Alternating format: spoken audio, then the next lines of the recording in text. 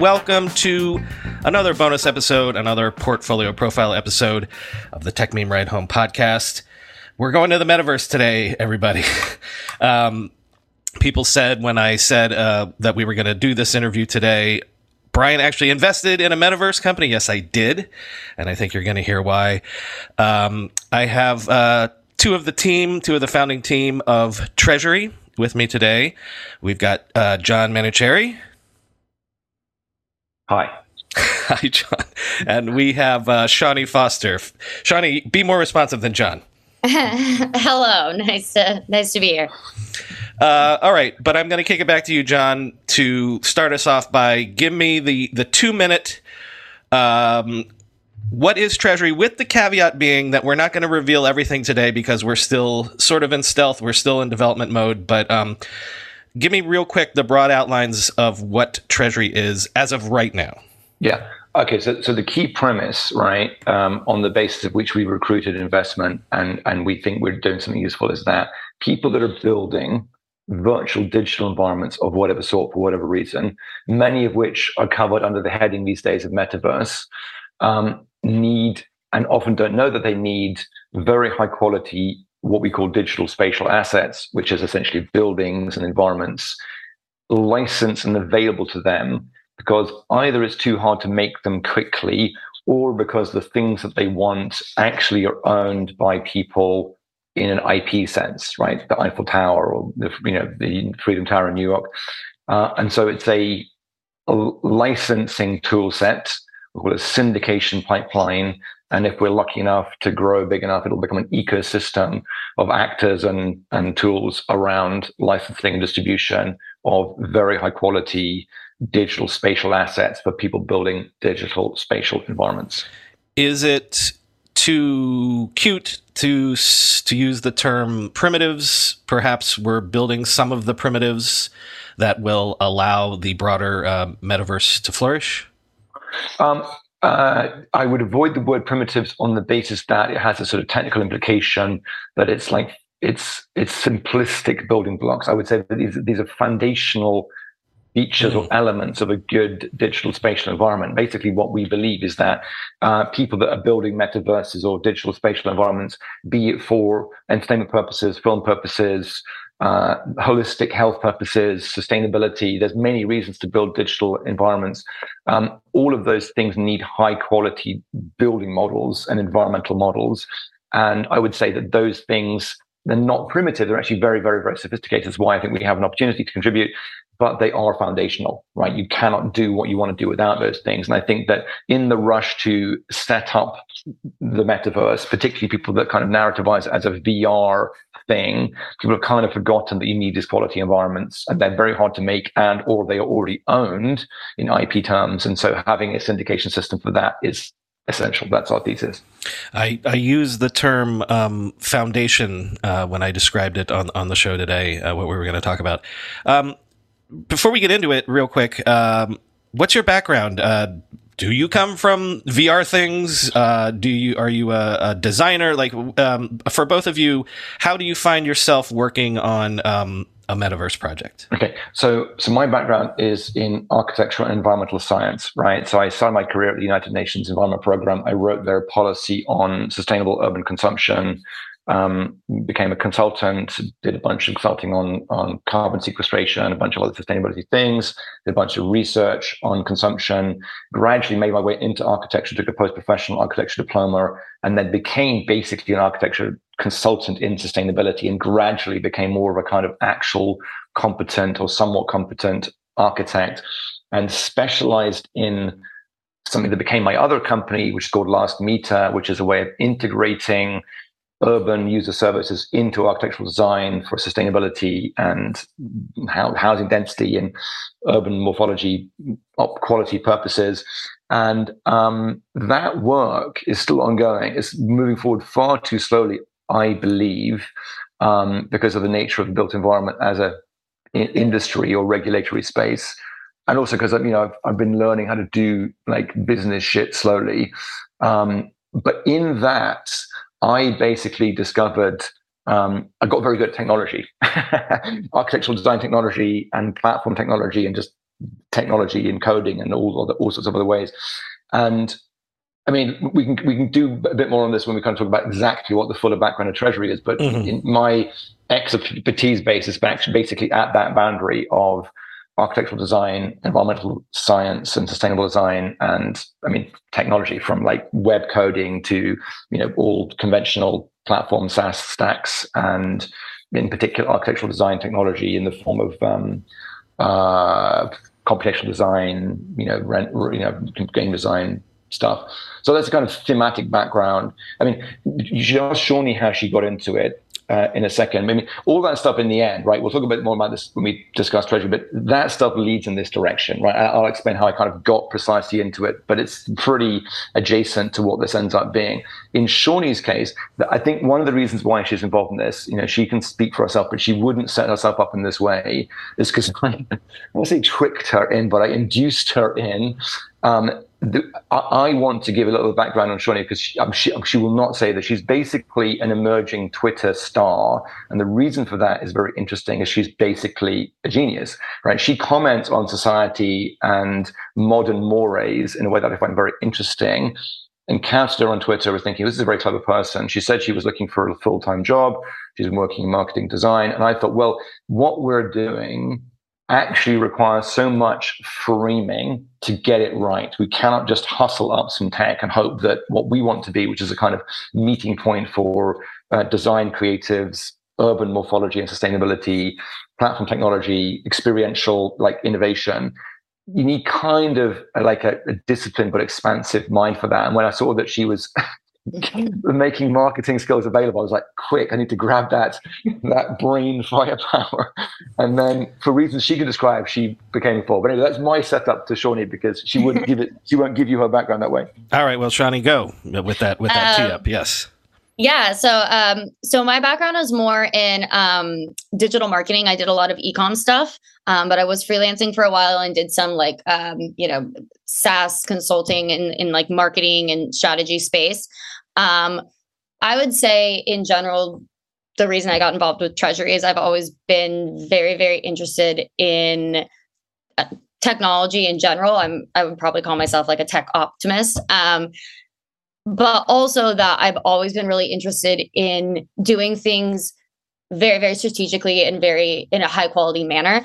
And so then when I met John, he obviously was very, very intent on doing this project and growing Treasury in a way that was very more like artistic and spoke to kind of the things that I thought were important. I don't really like doing things half-assed. I don't like, I like challenging myself basically. And so when he came to me with the idea, at first I was like, this is completely unhinged. And I was like, okay, it's so unhinged, let's do it. But the more and more we've been working together, the more we've definitely been very aligned on kind of our strategy and our goals with regard to Treasury. So that's probably the very short version. Well, where did the idea for Treasury come from? Because again, it's not like, oh, either of you have, I've been doing VR for 15 years or things like that. Like, so,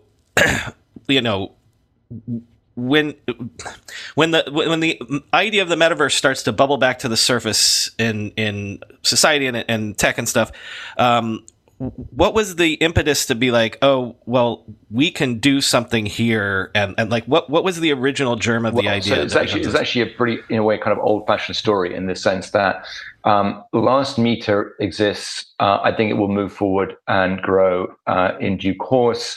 While it is moving slower than I would like, I started a podcast on spatial technology. In other words, the broader technologies around, architecture and sustainability and kind of technical optimization pathways for urban morphologies.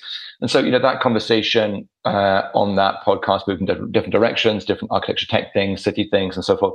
And it ended up being funded by Epic Games Unreal Engine, because they came on it and thought, hey, this is actually very high quality architectural technology content. And through that kind of discussion and thinking channel, inevitably I kind of was like at the boundary of what people are doing in like NFT space or metaverse space and so forth. And like I was asking people, I saw some people like trying to use NFTs to license digital assets, and I was like, are you selling these things? Or are you selling them for licensing for reuse? I got a very vague answer. I was thinking it's very odd. You would use this quite sophisticated technology, NFTs, to just sell things on a unique basis rather than license them in a sophisticated, sort of differentiated way.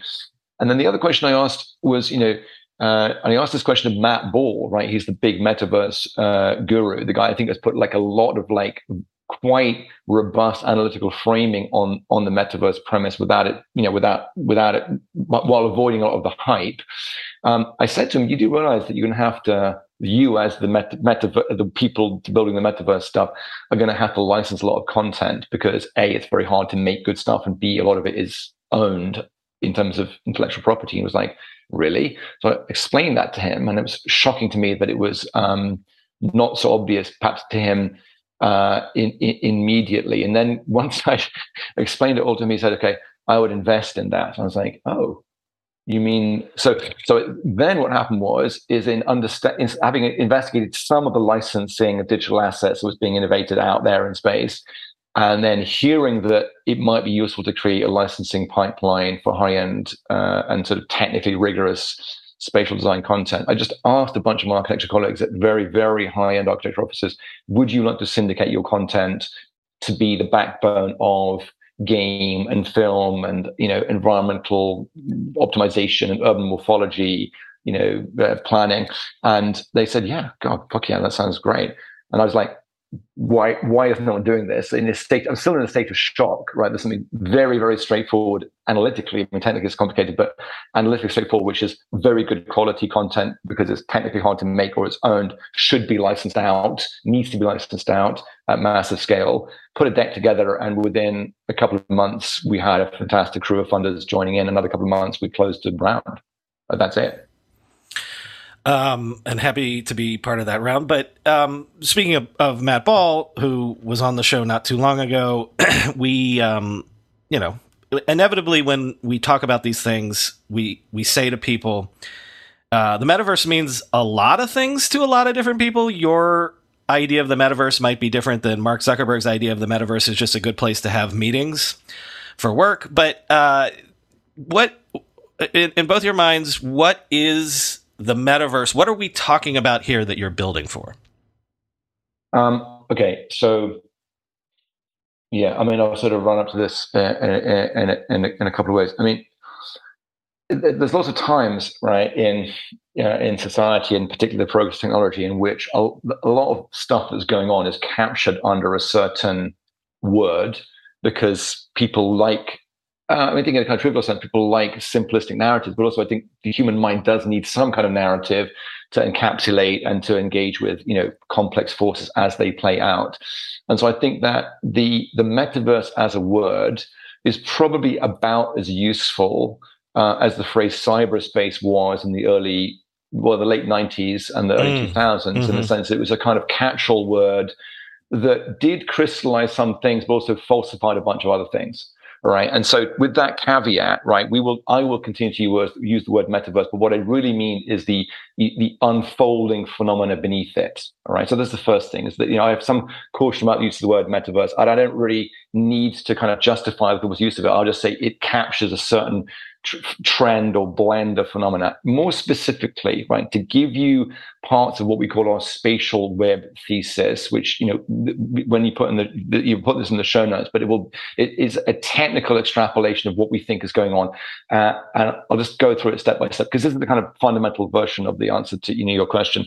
I mean, I believe, and Treasury is built on the idea that there is what we call a spatial tech convergence, first point, that will lead to new infrastructure layers of the internet. Let me unpack that a bit, right? Spatial technology is a variety of domains, and historically they've been very separate. So you might have, for example, geosensing tech, right? Satellites and land sonar and, mapping and GIS and whatnot. And it's all classic stuff, right? You might use it to work out mines or to track, to map the oceans and so forth.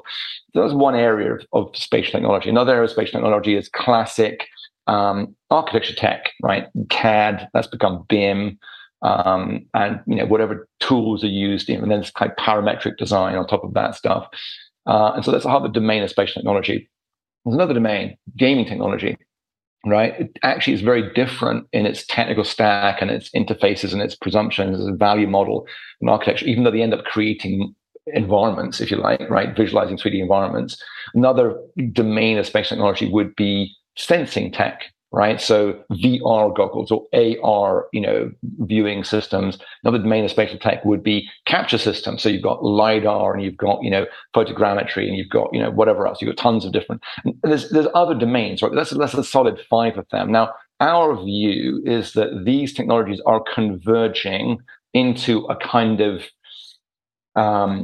universal deployment capability of things that are spatialized, all right? So sensing tech and scanning tech and visualization tech and design tech and render tech are all going to fucking merge. Now, it's kind of on the cards if you spend a lot of time in this domain, right? So when you say, oh, well, you've not been in VR, the truth is that if you work in architectural design and architecture tech, you are in VR. You're permanently looking at VR rigs and AR rigs and thinking it's all shit and the clients don't want it. So you look at it and dump it, basically. And that's why it looks like you're not in it, because you know it's not mature, but you can see it evolving step by step by step. And what we generally believe in particular is that architecture tech and game tech, in other words, building things by arbitrarily precise elements, which is how CAD and BIM works, and render tech, which you have like a texture and a mesh and a finished look, and you actually have to build components into that. Those two in particular are going to merge. Now, all of that, right? That's a convergence piece. We think are going to end up as infrastructural layers in the evolved internet. Right, just let me get a step back so you get a sense of how that might play out. Like when Google, at the very end of the 90s, was innovating in search, literally just kind of a year or two out of kind of like Stanford fucking dorm rooms, it wasn't just a breakthrough in some kind of search algorithm, right? Larry Page's backrub algorithm, right, which then became PageRank, wasn't the innovation alone that made Google possible. It was the fact that there was very fast internet, and there was very cheap storage, and there was increasingly very cheap memory.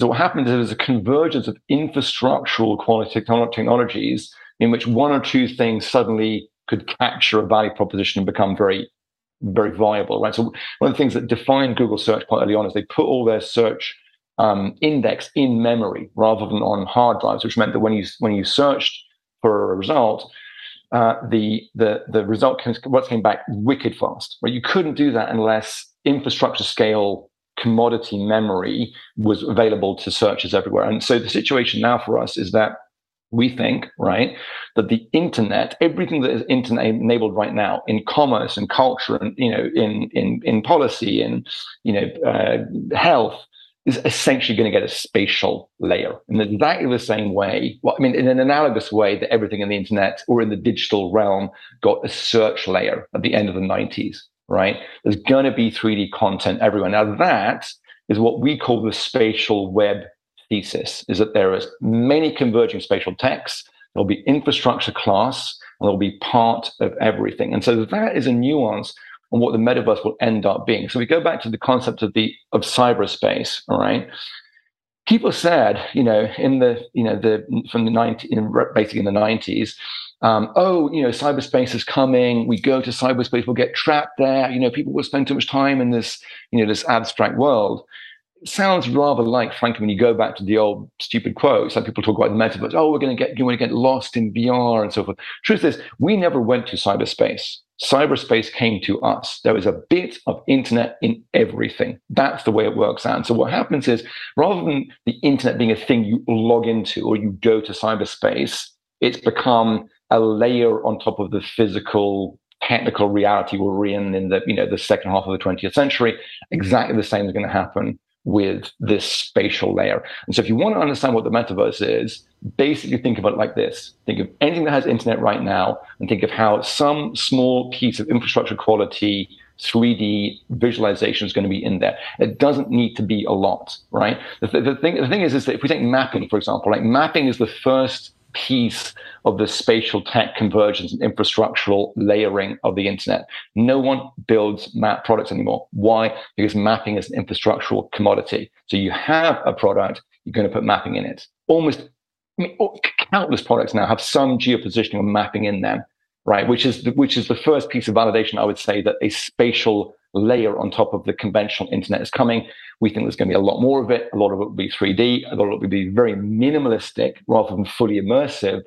But that's our broad take on the metaverse. I don't know if that's coherent or satisfying, but it is something of what motivates us. Well, it is. I mean, you got the history hat tingling with me by saying cyberspace, because, Shawnee, cyberspace, or the internet, as it was described to people in 1995, people would ask, is it gaming? Is it communications? Is it commerce? And it ended up being sort of all of the above, and even more that people didn't anticipate, and even some things that people thought it would be, it didn't end up being. So what's your take in terms of the it's going to be like that? It's going to be everything, and some things that we think it's going to be, it's not, but it's going to be sort of all pervasive and all encompassing in the same way that the internet took over our lives.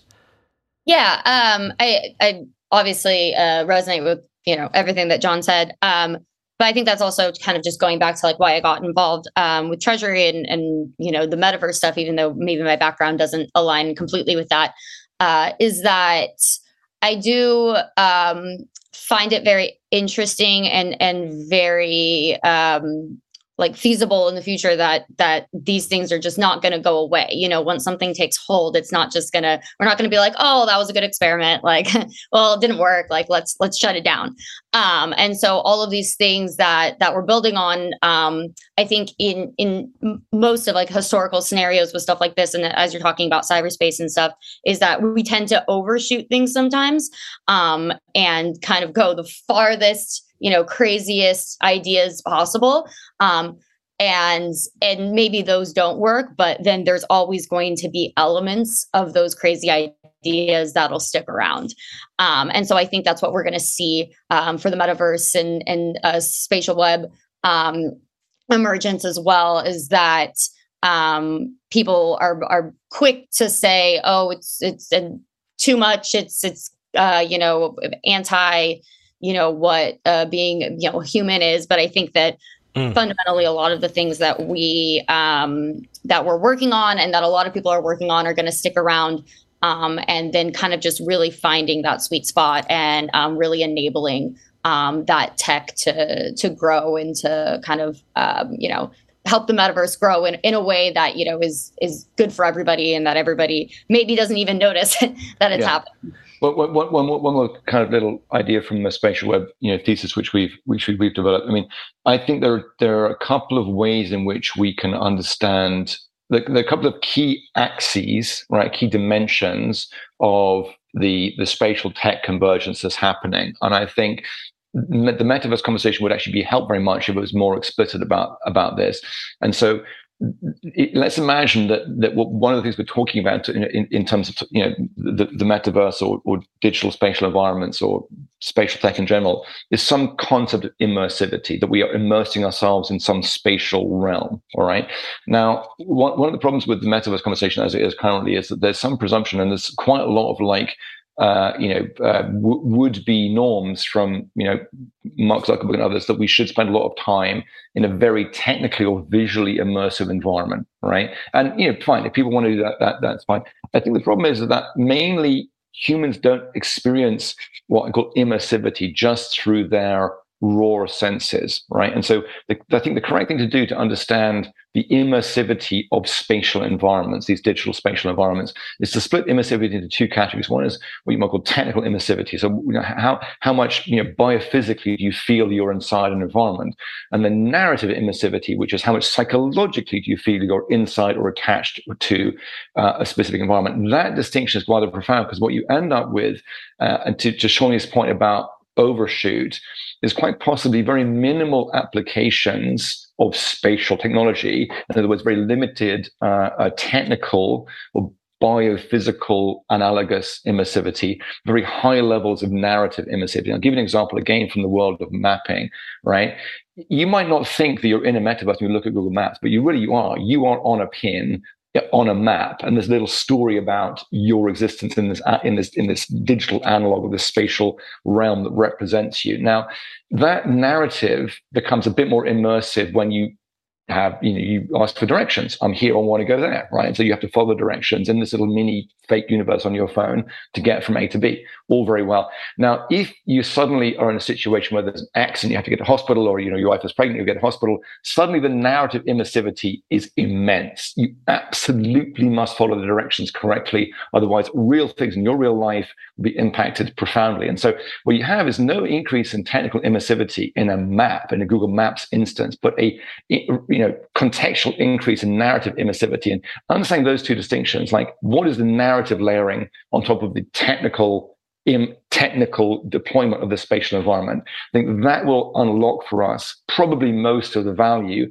that will come from metaversization or spatialization of the internet, which is when we work out what matters to us, we can apply the right amount of spatial immersivity. We might discover it's a tiny amount, as it is for a Google Maps instance, but with huge narrative payoffs.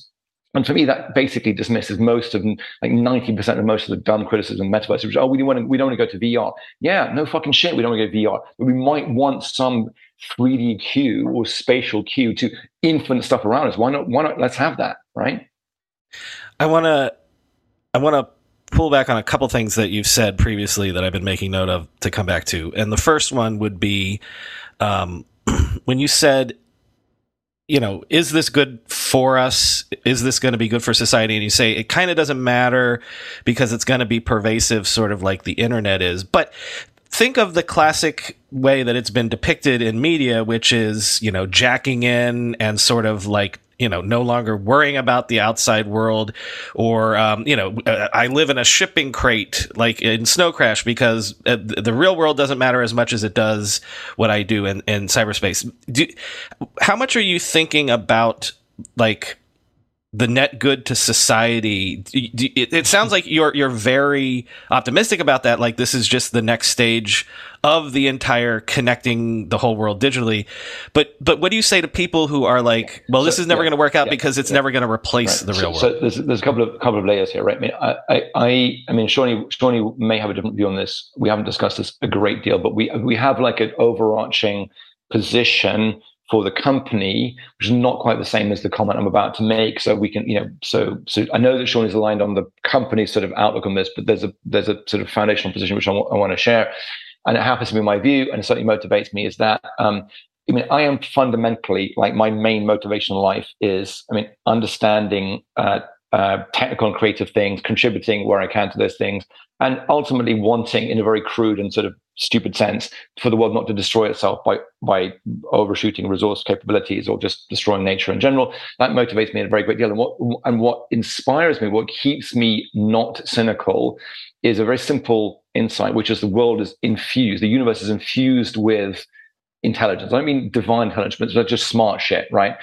Physics and chemistry and biology and material science are all just massively intelligent things. They respond to intelligent. They exhibit some kind of intelligence. I don't think that necessarily is a theistic argument, but I do believe that the world is filled with smart stuff, and if we respond to that in kind, we get good things out of it. And so sustainability is possible, good things are possible. And I actually think that argument does apply to technology, right? I do think that technology in its pure, like digital technology in its purest sense. So I'm going to separate that from industrial technology. Industrial tech is a bit different, but in digital technology, I think, is a very good instantiation of some analog, what I just described about the world of natural science, of the real world. It just exhibits intelligence, right? Now, that's not to say it's necessarily good, but I do think that it is important to have some, to use the argument of the neutrality, not just neutrality, but the kind of the radiant intelligence of tech on a certain basic level, to have a touchstone there, right? And not to be cynical per se that things that are logic-based are bad. I think the things that are logic-based or structured in a certain way, I say, analogized to nature, and I think that intelligence and certain kinds of structures are obviously good. So general argument about things that have some kind of structure or exhibit some kind of intelligence, I think, trend to the good. Now, the way tech is deployed, I mean, it's a very well-trodden argument. I don't want to kind of get into it like in a very great deal. I do think it's not quite right to say that technology is neutral, right? I think the technical essence of nature and science and tech, I do think it trends to exhibiting the goodness of the intelligence of the universe or something. But tech as deployed, okay, quite a lot of problems. The cliche ones, military tech or whatever, or just exploitation tech. But then we get real problems of people who are claiming that what they're doing is neutral and is just code are massively distorting information flows. And this is one of the challenges of Facebook: is at what point does anything they do stop being or start being inappropriate influence on the flow of information or attitudes or whatever. So that conversation is quite problematic, right? But there is a very easy response to it, right? Which is just to make decisions on the basis of what you think is correct. No need to pretend to be an impartial observer when they deploy tech, right? So actually, you can short circuit a lot of the implications of is tech good or bad by saying, you know what, I want to use tech for a good thing, right? So what I've tried to structure is two parts of a three-part, framing of this. Which the first part is I think that science, technology, the technical structures of the natural world are inspiring and give us the sense that we can do good things and we can make the world and lives better, whether it's the human mind or it's managing resources or whatever it may be. There is a whole gray area of pretending tech is not influenced by choices. That is silly. Tech isn't as applied as opposed to as constructed. As applied, it's not neutral. But that leads to a very simple conclusion. Just don't do bad things. And it's not that you ask people to believe that you won't do them. Make commitments, invite regulation, structure society in a way that good things are likely to be, the outcomes of it. And guess what? We've already done that, right? The whole reason why we have, morality and laws and, mores and ways of doing things is because in the end, we all think we're probably good, right? We build civilization and progress exists, but we have safeguards and structures and they're relatively qualified. Let's just do the same with tech, right? Believe in good things, do good things, regulate for good things. So in our case, right, it's actually relatively straightforward. I believe that there is a lot of potential in not just actually technical things, but actually spatial design and urban morphology to massively liberate psychologically beneficial outcomes, new forms of creativity, new forms of expression, new forms of association and gathering and communication. And ultimately, the big one, making the physical world more sustainable. I think that's definitely possible. We know lots of ways of doing it. So we just have to decide to do it. Right. So Treasury has a very specific mission, which is we'd love to do the practical thing of making high quality, data rich models licensable for massive application purposes. But we make a very simple decision. We just want to do good shit. And it's not like Google saying don't be evil. We just will do constructive things. So the amorality is a choice. I don't believe in it. So we are focusing on what, in our specific language, making sure that what happens in digital spatial environments brings definable value back to the world of real people. That's it. So let me jump in right now for my second one, because we've explicitly mentioned like Zuckerberg, and we're implicitly sort of talking about him and things as well by talking about don't be evil and whatnot. One of the bear cases for the metaverse is that, hey, aren't you guys noticing that all of the big tech platforms are moving into this space because they see it's the next big thing and they have the resources to colonize and monopolize it like they did the internet. And so is your bet that the metaverse is going to be this interoperable thing and it's not going to be some platform that you have to play on that is owned by somebody else? Well, okay. That is, I don't mean that you are stupid asking this question, but I do think that's quite a stupid trend in the debate. I mean, the reality is we know how this stuff works, right? Which is that the internet is the internet because of the way that the protocols are structured, right? TCP/IP, which is the protocol stack of the internet, they are open architectures, right? So when they're set up, anyone can evolve them in specific ways. And this debate is, as you know, it's. I mean, I would say it's more or less a done debate, which is if you want openness, build open protocols. If you don't, you don't, right? And so where I get very frustrated with people commentating on the large platforms is that rather than saying let's enforce a certain protocol discipline, which is exactly what happened in the early days of the internet. John Postel at Stanford basically said to the military, no, we don't want to use your protocol stack. We're going to use this protocol stack because it's inherently more open. I want the debate to be directed to governance bodies, which don't really exist yet, frankly, for internet architecture to say everything should be protocol based. And so it's pointless to ask Facebook not to be Facebook, right? Ironically, what you get is if you ask the large platforms to be generous and open, you just kind of get stuck in their fucking giant maw of, platform. Let me cut you off. Let me ask this a different way. Forget about whether they have the resources and they, bludgeon everyone into their version of the metaverse, because that didn't work for Bill Gates, who saw that what was coming next would be high bandwidth, high broadband, the internet as we know it today. Okay. But the reason that Bill Gates lost is because something else got popular faster. So what if let's get away from Facebook? What if the thing that becomes popular is like we see with Fortnite, or we see with like Roblox, or what if the thing that gets popular first that we would call the metaverse is owned and refuses to be interoperable? Do you have faith that it can go beyond that? Brian, there are two very profound things that get confused here, right? The fact that Facebook has, let's say, 3 billion monthly active users does not change the fact that if you want to build a social network for your friends based on Wikimedia or any open source technology that sits directly on open protocols on the internet, you can do that. Facebook doesn't prevent you from communicating. Well, this is why it's confusing. People seem to think that because they're these very massive, like long tail collectors, people that have collected the massive aggregation power of the social graph or whatever it may be, the search graph, that somehow they control the internet. No, they just control a lot of attention. And if you don't want to go there, don't go there.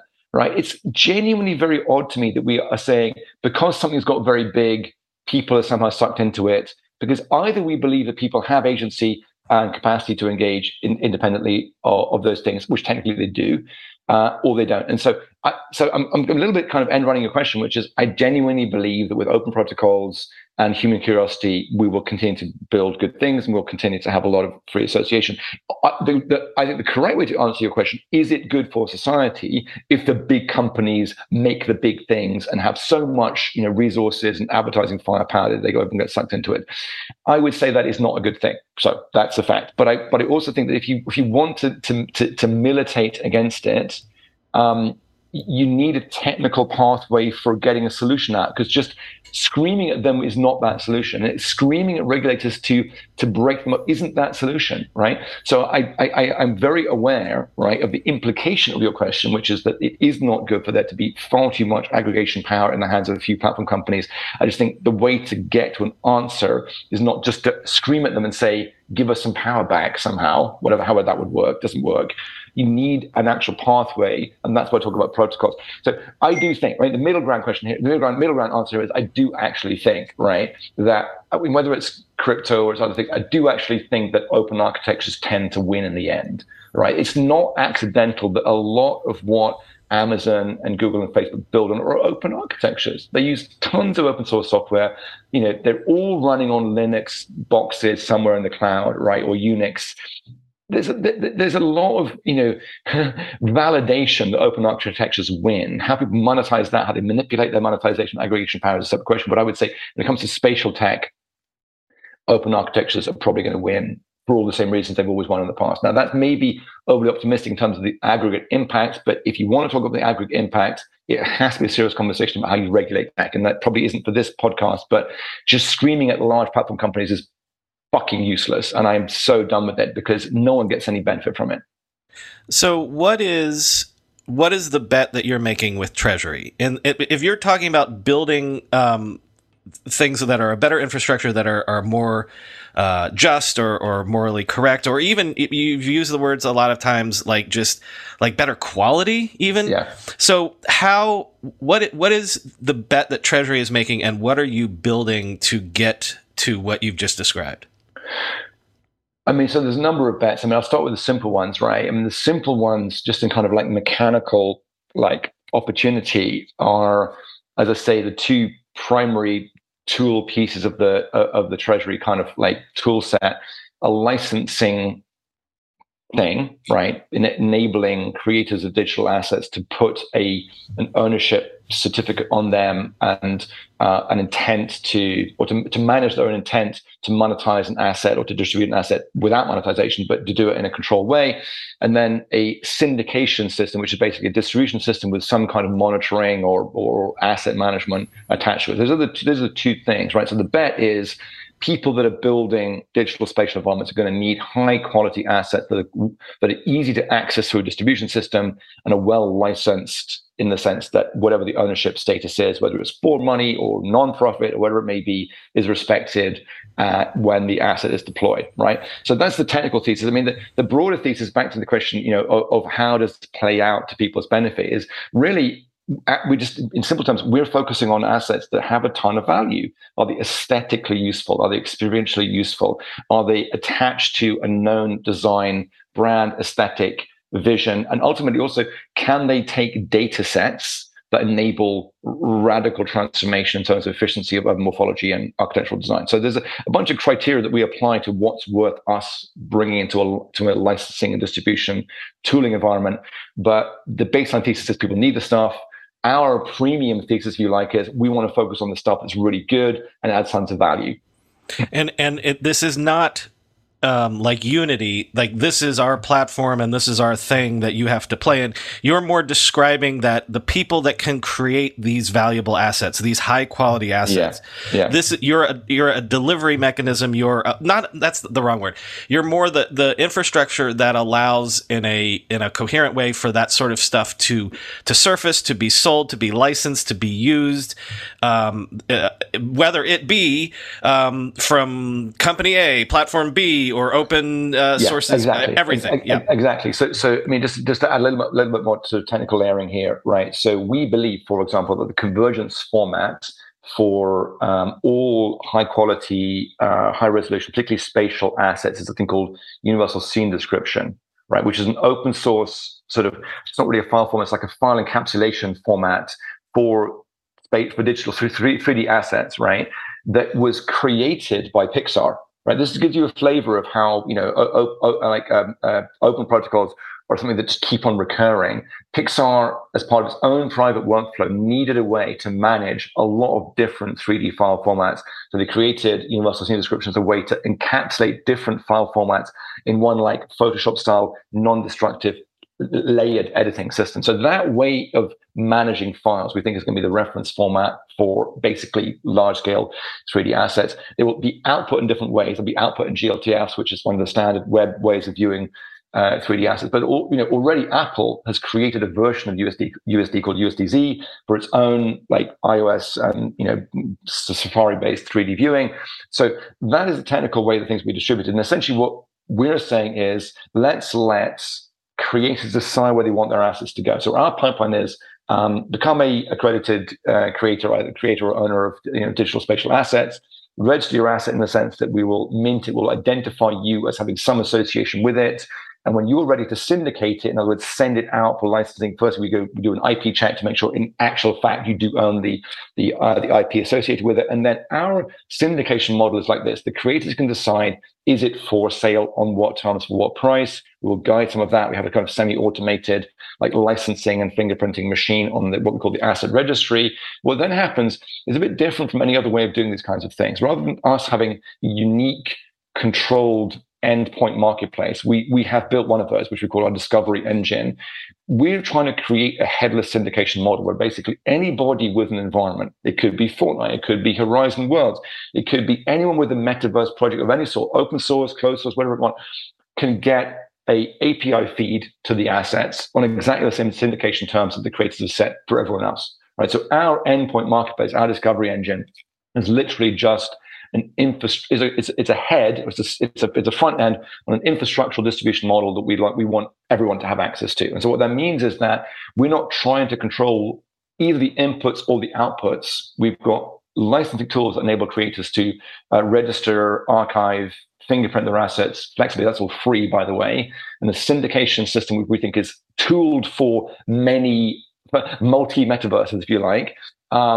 And if we can get value out of distributing these assets in a good way, that's great. If people just want to use our tools to fingerprint and archive their assets and syndicate them themselves, we don't get any money from that. We think that's the correct way of doing it. We don't control the input, we don't control the output. We put tools in the middle for everybody and monetize the distribution that we facilitate. We also definitely want to get into the space, because I think this is where the big money is going to come from, or the big impact is going to come from, making sure that the models that are made have multiple usage endpoints, right? And one of the problematic narratives with a lot of metaverse stuff is, oh, we'll have a sexy environment for games or something. And it's kind of pretty trivial.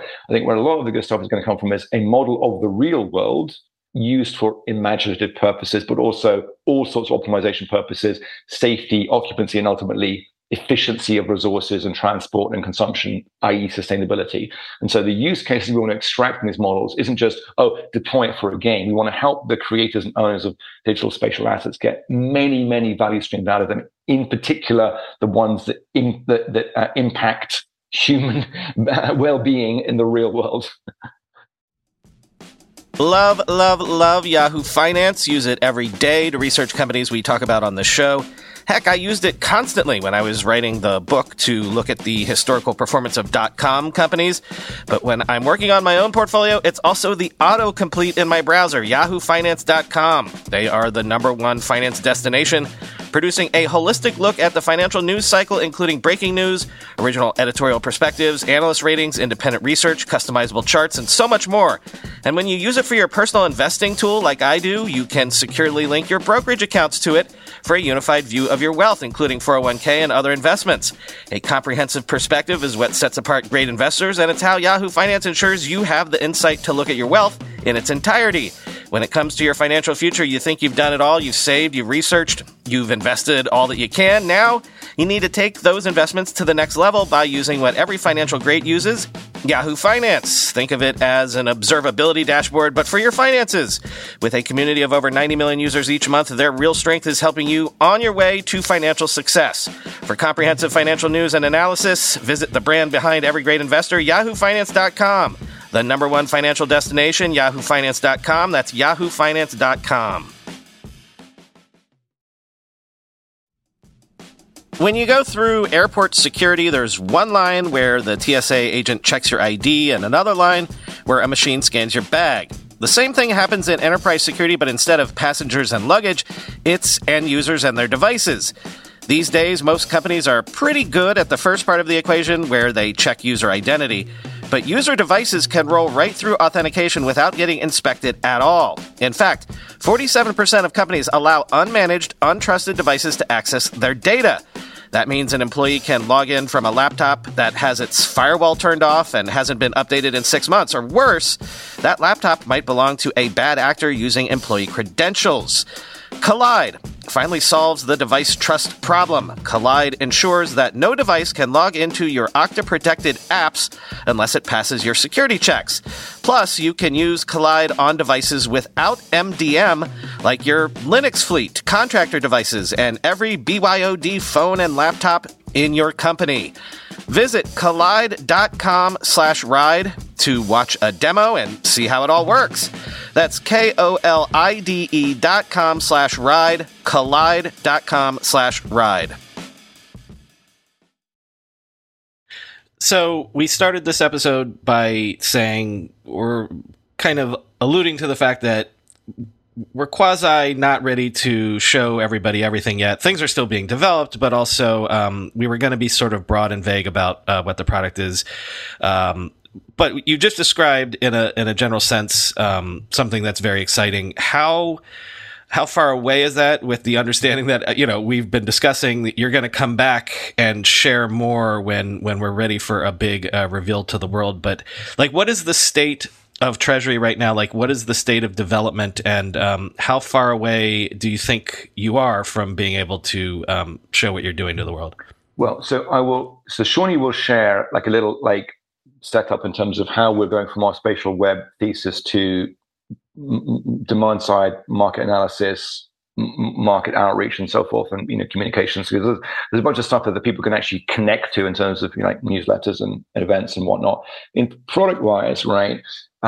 We're about to launch the website. It's taking a little bit of time because so much of the technical product is actually attached to the website because we've got a whole WebGL viewing system. But basically, we built 4 pieces of tooling: a registry system for assets, and so everybody who owns or creates digital spatial assets in architecture, landmark real estate, game, film, and digital art is very welcome to connect, because we're not ready to announce them yet, but a bunch of extremely high-end architecture offices, real estate operators, some game and some film people are already ingesting assets into the Treasury for distribution.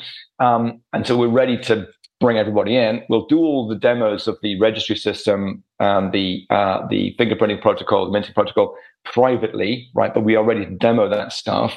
We have a discovery engine for viewing, which we're also demonstrating to clients in different segments, which Shawnee will mention. Again, it's in private view right now as we fix the assets inbound and kind of fiddle with all the the WebGL stuff. We also have a curation tool so that anybody outside of the creators' offices, Instagram followers, fans of great, cool stuff, can add value. That we're using Unreal Engine for that. And we have an indexing system where we have a volumetric model of everybody in the world on the basis that at some point it's going to find its way into the metaverse, particularly for the purposes of engineering and sustainability and just building up like real built environment optimization. So registry, discovery, curation tool, and indexing tool. Now, all of that's in private view right now. So if you're interested as a creator to have your assets syndicated in a very, very trustworthy, technically robust way, connect. The web domain is treasury.space. If you're anybody building a metaverse project or digital twin project or anything involving digital spatial environments, short-term, long-term, entertainment-based, sustainability-based, connect. We want to bring assets to you. If you're a data tooling company, you're a software company in design technology, whatever, connect. We would love to connect you to the evolving ecosystem. So we're happy to show people stuff privately. What actually is going to happen is that once we've demonstrated the full stack, tested it more, sold a bunch of assets, sort of position more of our community, we'll do a full launch. I would say that was a month or 2 away. But right now, we can show anybody anything if they understand anything that I've said. Well, Shawnee, how's the best way to get in touch to learn more if this sounds exciting to anybody? Yeah. So when the website goes up, we're going to have a newsletter. It's going to be a once monthly newsletter. We don't want to, overextend everybody on the spatial web, development. But so probably sign up for the newsletter would be a huge one. We are going to be doing some events in the coming months. We have a office now in San Francisco. So we're going to be doing demos and small events there. And signing up for the newsletter is going to be the best way to get access to those events and to make sure that when they are and how to attend. Those are probably the 2 best ways. But also, people with projects right now can get in touch for these private demos and like get a sense of like, okay, we can start working with you with our project, even though we're not launched yet, right? Even though we're not public yet, yeah, sure. But I mean, they'll see that the technology, that the registry and the discovery system, the supply and demand side of the model are technically functioning right now. It's not finesse enough for us to push them public. What I would say is that just to clarify, we've got an event in San Francisco at the end of September. We'll be in New York for Tech Week, and those will be private events. But contact us, and we'll get you in.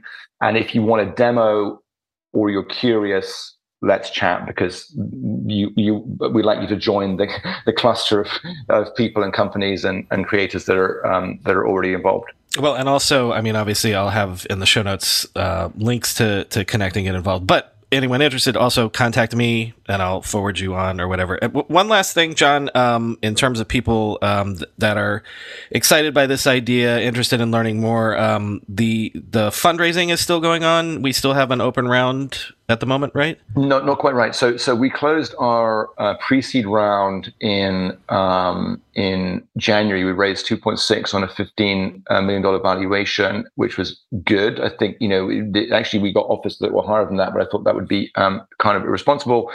What's happened now is that I think so we believe we're about to start making money properly. But there is so much interest to scale the technology stack and the sort of market position that we've put together that we are having investor conversations. Our plan is to once we start monetizing on a responsible basis, we will have something that looks like a business, and I think we should raise more money. But the seed round, the formal seed round, may open on a preemptive basis because there's just a lot of interest coming in. We've spoken to basically all of the large, like conventional tech investors. We have a good conversation with all the ones we've spoken to. Very happy to have other conversations. I mean, our key vision, right, is to make sure we're building a humanely focused, creatively driven, hyper technical company in this digital spatial environment and asset space. And so if you're interested in that, let's talk. Because if you're just interested in money, then it might be a good investment. We will want to be focused on building a cool thing. Well, and let's end by saying this. We wanted to do it this way, be a little vague, but also sort of talk broadly about the themes of the metaverse and things like that as an introduction to the idea. And then when we can share all the things, we're going to do it. So this is sort of a pin in y'all are coming back soon, and we're going to have a lot more to share very soon. Yeah. Thanks for that, Brian. I mean, just one reason for doing it this way actually is it's kind of important to us not to get sucked in. When people see the website, they'll get this very clearly. We're very anxious not to get sucked into the sort of maelstroms of conversation, either hyping visions of product visions for immersive VR or counterattacking presumptions around what spatial tech was going to mean. I think we've got a nice opportunity to contribute something practical here. And so being able to kind of layer up our narrative bit by bit is very useful to us. And so thank you for that. Oh, thank you for investing, but also thank you for giving us a chance to seed the conversation a little bit. Money is money, and my checks are small, but the platform, hopefully, to join the conversation is what's useful. And also why I'm excited, because, it is this sort of conversation about building the next new thing, the next big thing, as opposed to just building for money. That's sort of why I wanted to invest. Yeah, one thing I would say, just a final point, because it's something that I think Shawnee experiences quite a lot, and I think that it's a very useful thing to maybe end on, which is that no one knows what the fuck is going on, right? No one knows where this is going, and that's what I believe, and what we're building is what I call infrastructural, because we're very anxious to avoid preempting or productizing in a fancy sense where this is going. In the same way that, exactly as you said, people that talk about the site, talk about cyberspace, presumed it would be X or Y, right? Our assumption is there's going to be a ton of spatial content. And so what I think is actually very valuable as an entry point for people is the honesty of saying, I don't know what the hell this adds up to: metaverse, spatial tech, spatialization of the internet. Well, what could it be, right? If there were infrastructural tools, so I could get 3D shit, very high quality for a very good price, directly in contact with creators who are rewarded and are creatively associated with what I'm doing, what would I do with that? So whether you're a brand or you're a city planner or you're anybody pondering this stuff, start where you are, right? Shawnee's, maybe Shawnee can just mention briefly a couple of the sectors that are engaging in this, right? I don't think they know what they're doing, but everyone is excited, and we welcome that. We don't want people to think, Jesus, I got to be a metaverse guru or understand what USD is or any of this stuff, right? Shawnee, let's let you have the last word. Who are you working with? Like, you're working with architecture firms, municipalities. Who's interested in this idea? Not naming names, just tell me where the excitement that you're seeing is. Yeah. First, I think I kind of want to like circle back to like some of John's points and like your original question regarding kind of where the metaverse is going. I think just kind of fundamentally, I believe, and we believe as a company that there's no kind of like set stable state. It's all just like kind of flows of energy and wants and needs, and technology beget other wants and needs. And so we're like creating that foundational layer that people can use. And so, as John said, we're not trying to preempt like kind of what the metaverse is going to be. We're just trying to help people kind of get involved in the ways that they are right now, and give them tools to interact with the spatial web. And so right now there's we're focusing on on the demand side, a couple different segments of the market. But very specifically, as we all know, brands have been really jumping into being in the metaverse and having metaverse experiences. Same as those creative agencies that they work with. So we're very closely working with a couple creative agencies and figuring out kind of how our tools can benefit them, what their pain points are, what our solutions can be to help them create these metaverse experiences or other kind of high quality spatial environments. And same with brands and stuff like that. We have a whole demand side analysis that breaks down, multiple different segments of the market on the demand side, and everywhere from, kind of games and more persistent metaverse experiences to, more technical metaverse demand side categories. But right now we're really kind of, we are focusing on where the metaverse is right now.